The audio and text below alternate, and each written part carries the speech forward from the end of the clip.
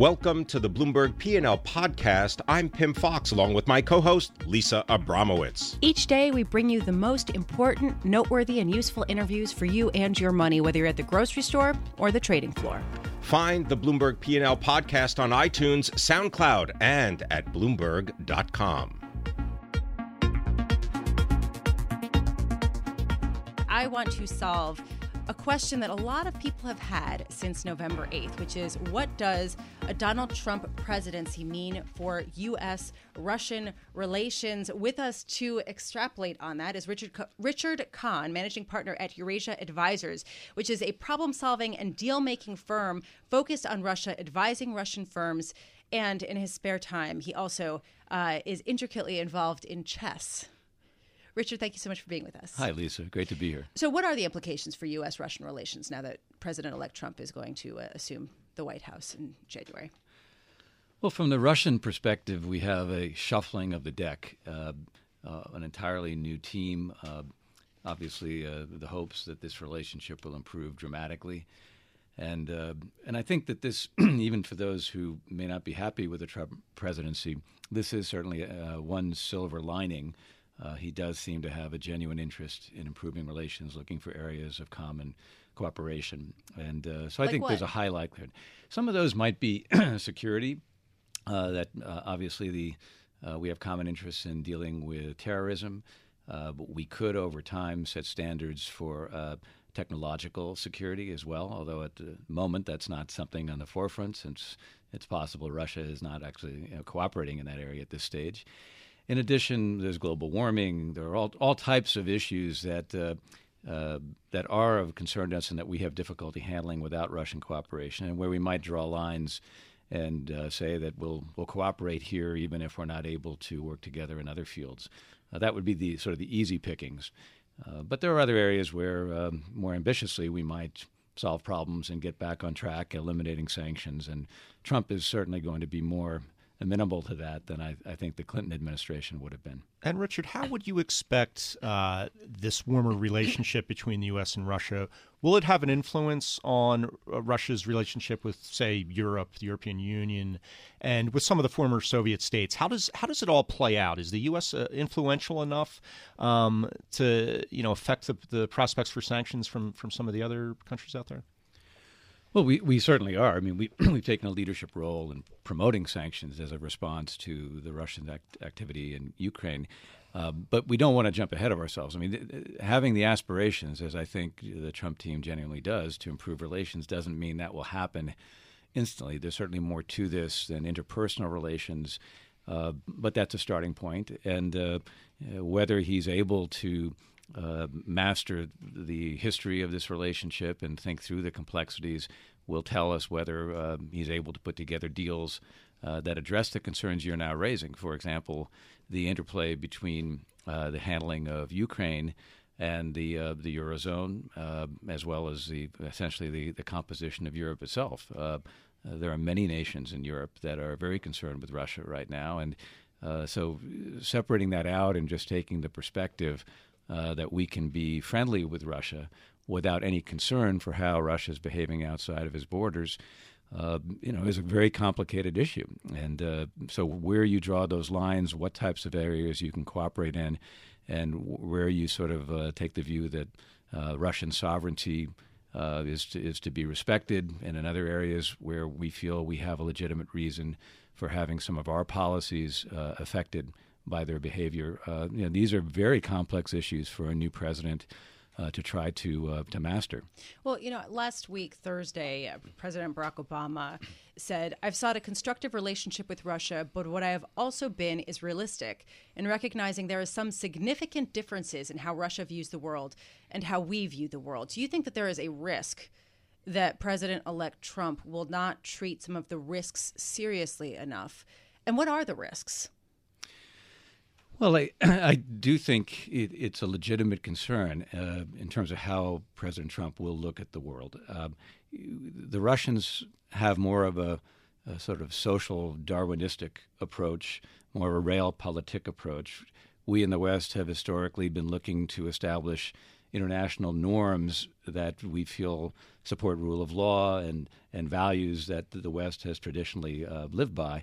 And whether President Trump fully adopts those or seeks to modify those are certainly areas that I'm sure many people are concerned about.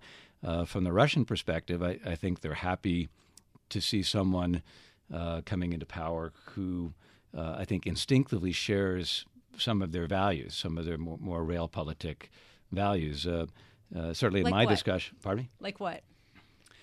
Well, I can tell you that I had discussions just recently with three people, with Peskov, who was his major advisor and spokesperson, Putin's right, advisor, as well as Filatov, who's heading the Russian Chess Federation, is here for the big match, and with a member of our team at Eurasia Advisors who was instrumental in picking Putin to come in after Yeltsin, Gennady Barbulas, who was chief of staff for Yeltsin.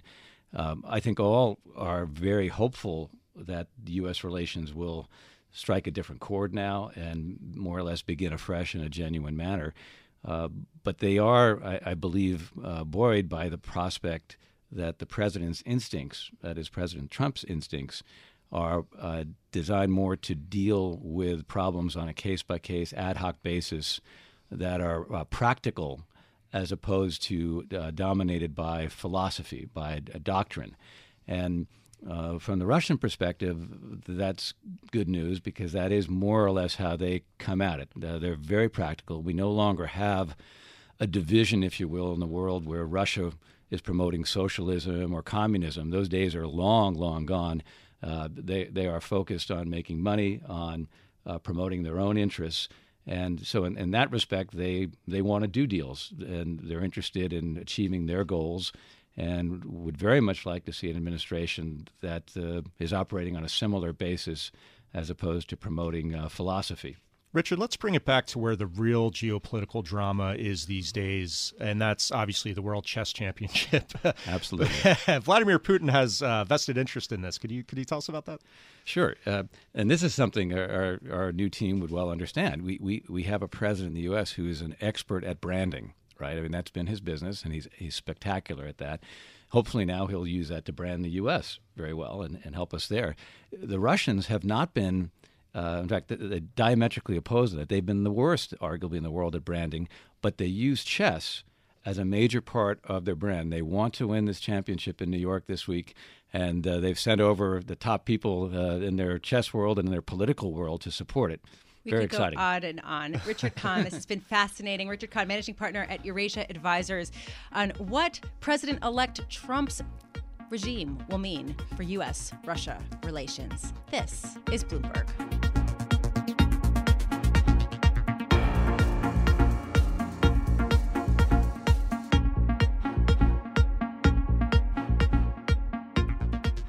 We're going to learn more, Mike Regan, about emerging markets and kind of what the opportunities there are, which with Richard Thies. He's a portfolio manager for Dry House Capital Management who focuses on frontier markets. Richard, thank you so much for joining us. Thank you for having me. So I want to pose the question to you that a lot of us have been wondering, which is you see that dollar-denominated emerging markets debt is down more than 3% so far this month. Is this a buying opportunity? I think it kind of depends on where you're looking. Obviously, I think I was listening in on you a little bit earlier and heard the discussion regarding just how much dollar-denominated debt is out there and how much has been raised. I think the good news for emerging markets is that most of that debt is actually in places like the Chinese financial system, which has sort of shorter tenor, which is a little bit less risky. And I think actually one thing that's getting lost in sort of the negativity towards EM the last couple of weeks is the fact that commodity prices really are increasing a lot. And a lot of places like Brazil, for example, has a lot of sensitivity to that, and on the corollary doesn't have a lot of downside from U.S. trade like a lot of emerging markets do. Richard, I was reading one of the notes from your firm called Making Money Mobile, really fascinating report about how in frontier markets not a lot of people have bank accounts, but more and more people are getting mobile phones, and this idea that sort of the fintech revolution will allow them to start doing more banking and banking-like services on their phones. Is that like one of the hottest opportunities in frontier markets? And do you expect them to basically just bypass the whole banking system and come at it more from a fintech mobile phone vantage point? Yeah, exactly. So that is how we're seeing it, and that is one of the key areas of focus for our fund. And it's an opportunity that you see in a number of different countries. For us, we're most interested in the opportunity provided by mobile money in Bangladesh, but also it's happening in Kenya and pretty much everywhere. It's allowing countries to leapfrog the modern banking system and not have the need for physical infrastructure and branches. Usually what they do is use an agency model, and it allows users to be able to do basically anything on their phones, from deposit, sending money, and even in some countries doing some short-term borrowing. What's the difference between frontier and emerging markets? Well, there's a classification that's done by the index makers, the gods there. But then I think overall, they're very powerful. They are. But more broadly, I think it's just a distinction that's based on overall levels of both economic and capital market development, as well as the types of sort of disclosure and financial maybe integrity that you see. So just since November 8th, since Donald Trump was elected the next president of the United States, has anything about your investing theses changed? I would say no, honestly. I think we're struggling with sort of the same bigger picture issues that a lot of people are. What Donald Trump means for international institutions like the IMF, and Frontier obviously relies on that. But I think, the trade story and the protectionist from the U.S. is sort of a red herring. I think the export attractiveness for a lot of these markets, like Vietnam, for example, goes a lot beyond trade deals and reliance on the U.S. For example, a manufacturing worker in China and in other parts of Asia already make about $30 a day. In Vietnam, that's about $6. So, companies like Samsung moving all of their production to Vietnam is not going to change because of the TPP or because Donald Trump doesn't like international trade.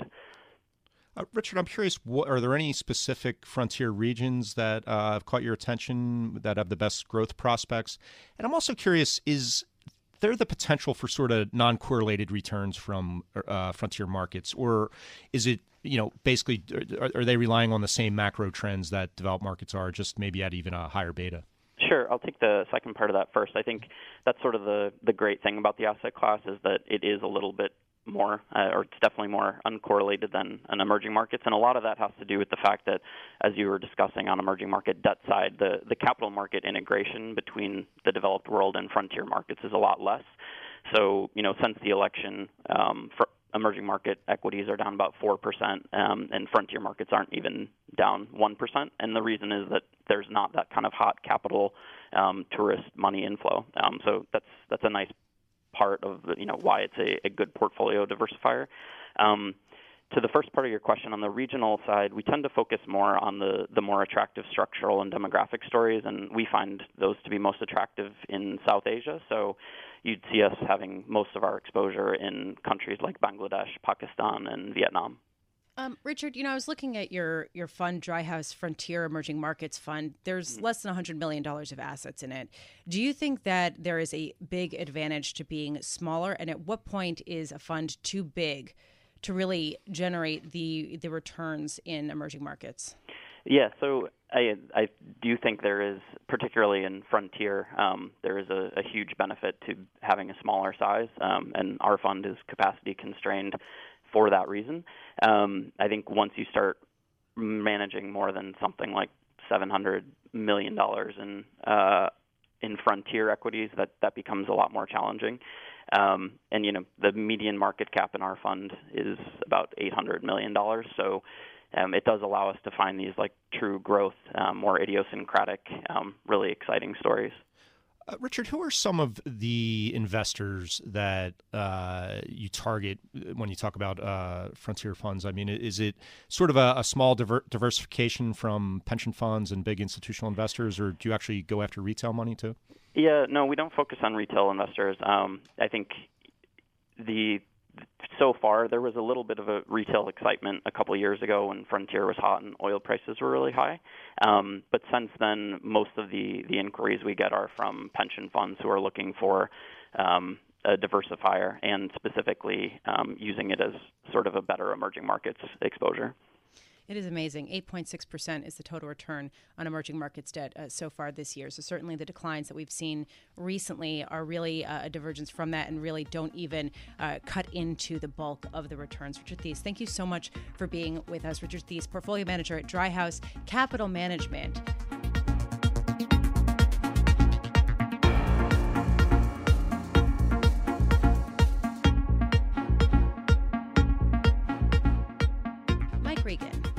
A book with a very scary title, The Road to Ruin, The Global Elite's Secret Plan for the Next Financial Crisis. Perhaps it would be easy to dismiss if it wasn't written by Jim Rickards, who is an advisor to the Defense Department, among many other areas, and is the best-selling author of The Currency Wars, The Death of Money, and The New Case for Gold. Jim, thank you for being with us. I really appreciate it. Thanks, Lisa. It's great to be with you. So why don't we start with the line in the title of this book. What is the secret plan for the next financial crisis by the global elites?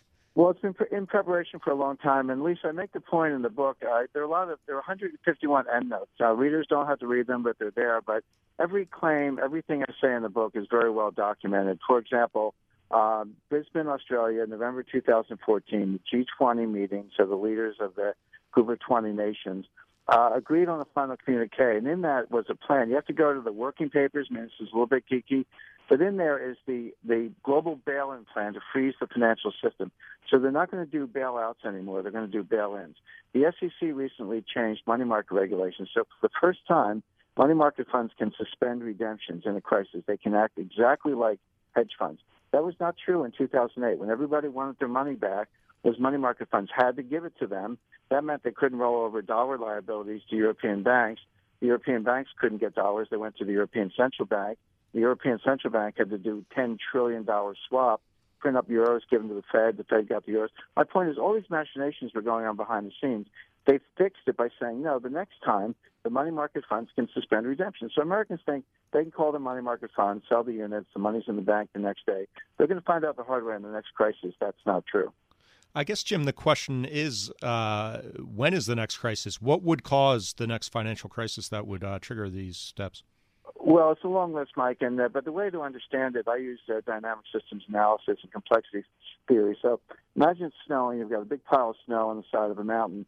Now, one snowflake comes along, disturbs a few more snowflakes. It creates momentum, and the whole thing pulls loose, and you have an avalanche. Who do you blame in that situation? What do you study? Do you blame the snowflake, or do you look at the instability of the system? I look at the instability of the system.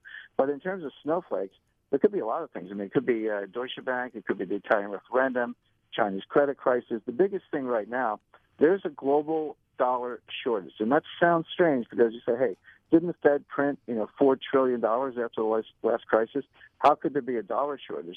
Well, the answer is that, yes, the Fed printed $4 trillion, but the world created $70 trillion of dollar-denominated debt. You have $9 trillion of dollar-denominated corporate debt from emerging markets. This is places like Turkey, Indonesia, Brazil, Malaysia, et cetera. That's not sovereign debt, which the IMF can bail out if they want to. That's corporate debt. Now, look at you've been reporting since the election on the strong dollar, and that's right, the dollar is going to the moon. But that makes that dollar debt harder to repay, and we're going to have an emerging markets dollar default crisis worse than what happened in 1980 and the 80s with Latin America. So there are a lot of things out there, but my view is it doesn't really matter because if it's not one thing, it'll be another, and it could happen tomorrow.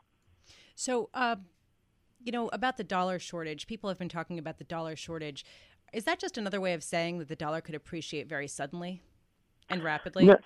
Well, yes, because there's a mad scramble for dollars. The point is, yes, there are more dollars around, but there's a lot more dollar debt. And these emerging markets, again, I'll use Turkey, Brazil, pick anyone you like. Nigeria is a good example, South Africa. These countries borrowed dollars during the 7 years of zero interest rates. Why wouldn't you? You get a little spread for credit, but why wouldn't you borrow at the lowest possible rate? The local currencies were more expensive, et cetera. But it was sort of on the assumption that the rates would stay low and the dollar would stay weak. That's not playing out. The rates are going up. That's clear. The dollar's getting a lot stronger.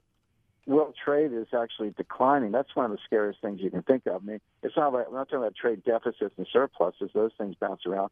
But the absolute level of global imports and exports is declining, very similar to what happened in 2008 and the Great Depression was the time before that. So these are dangerous warning signs. The other point I make, Lisa, is that everyone's kind of excited about President Trump and his economic policies and trying to figure them out. The stock market's going up because, he's going to cut regulation, lower taxes, more infrastructure spending. So Caterpillar and John Deere go up and transportation. I understand all that. But this dynamic systems analysis, this instability, doesn't care if you're a Republican or a Democrat. These are the kinds of things that can play out regardless of who's in power. These forces are bigger than domestic economic policy, as George Bush found out in 2008, except the next crisis will be bigger. Jim Rickards, with a frightening but fascinating look at what to expect in the days and weeks and years ahead in the financial system. Thank you so much, Jim Rickards.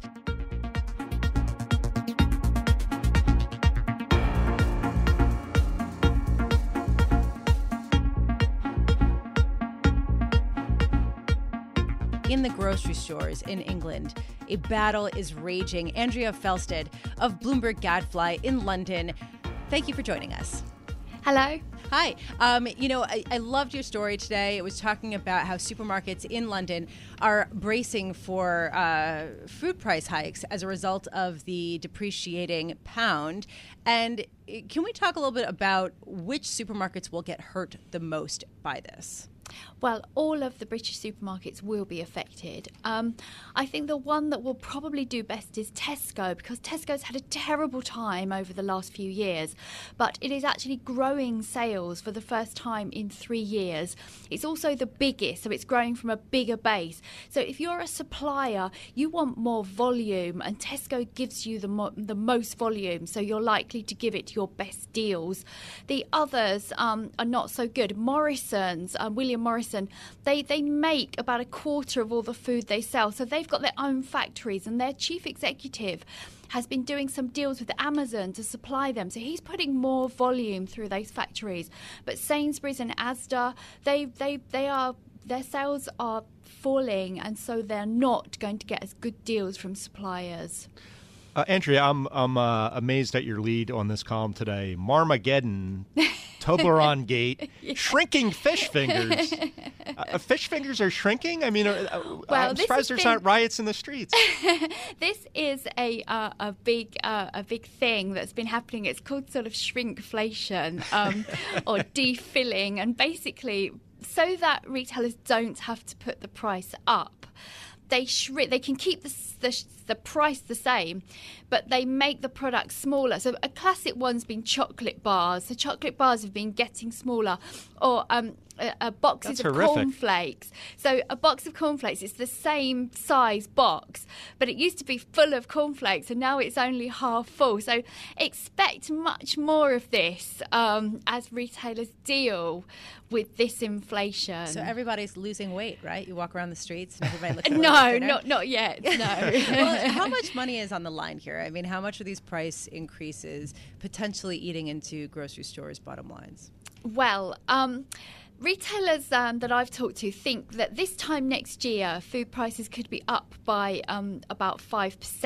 And if you think over the last 2 years they've been falling steadily, then that's a big impact. But the funny thing about this story is there's kind of lots of moving parts, because the supermarkets have actually been moaning for the past 2 years about falling prices, because it means they have to sell more products to get the same value of sales. I mean, it's great for the consumer with prices coming down, notwithstanding, shrinking sizes.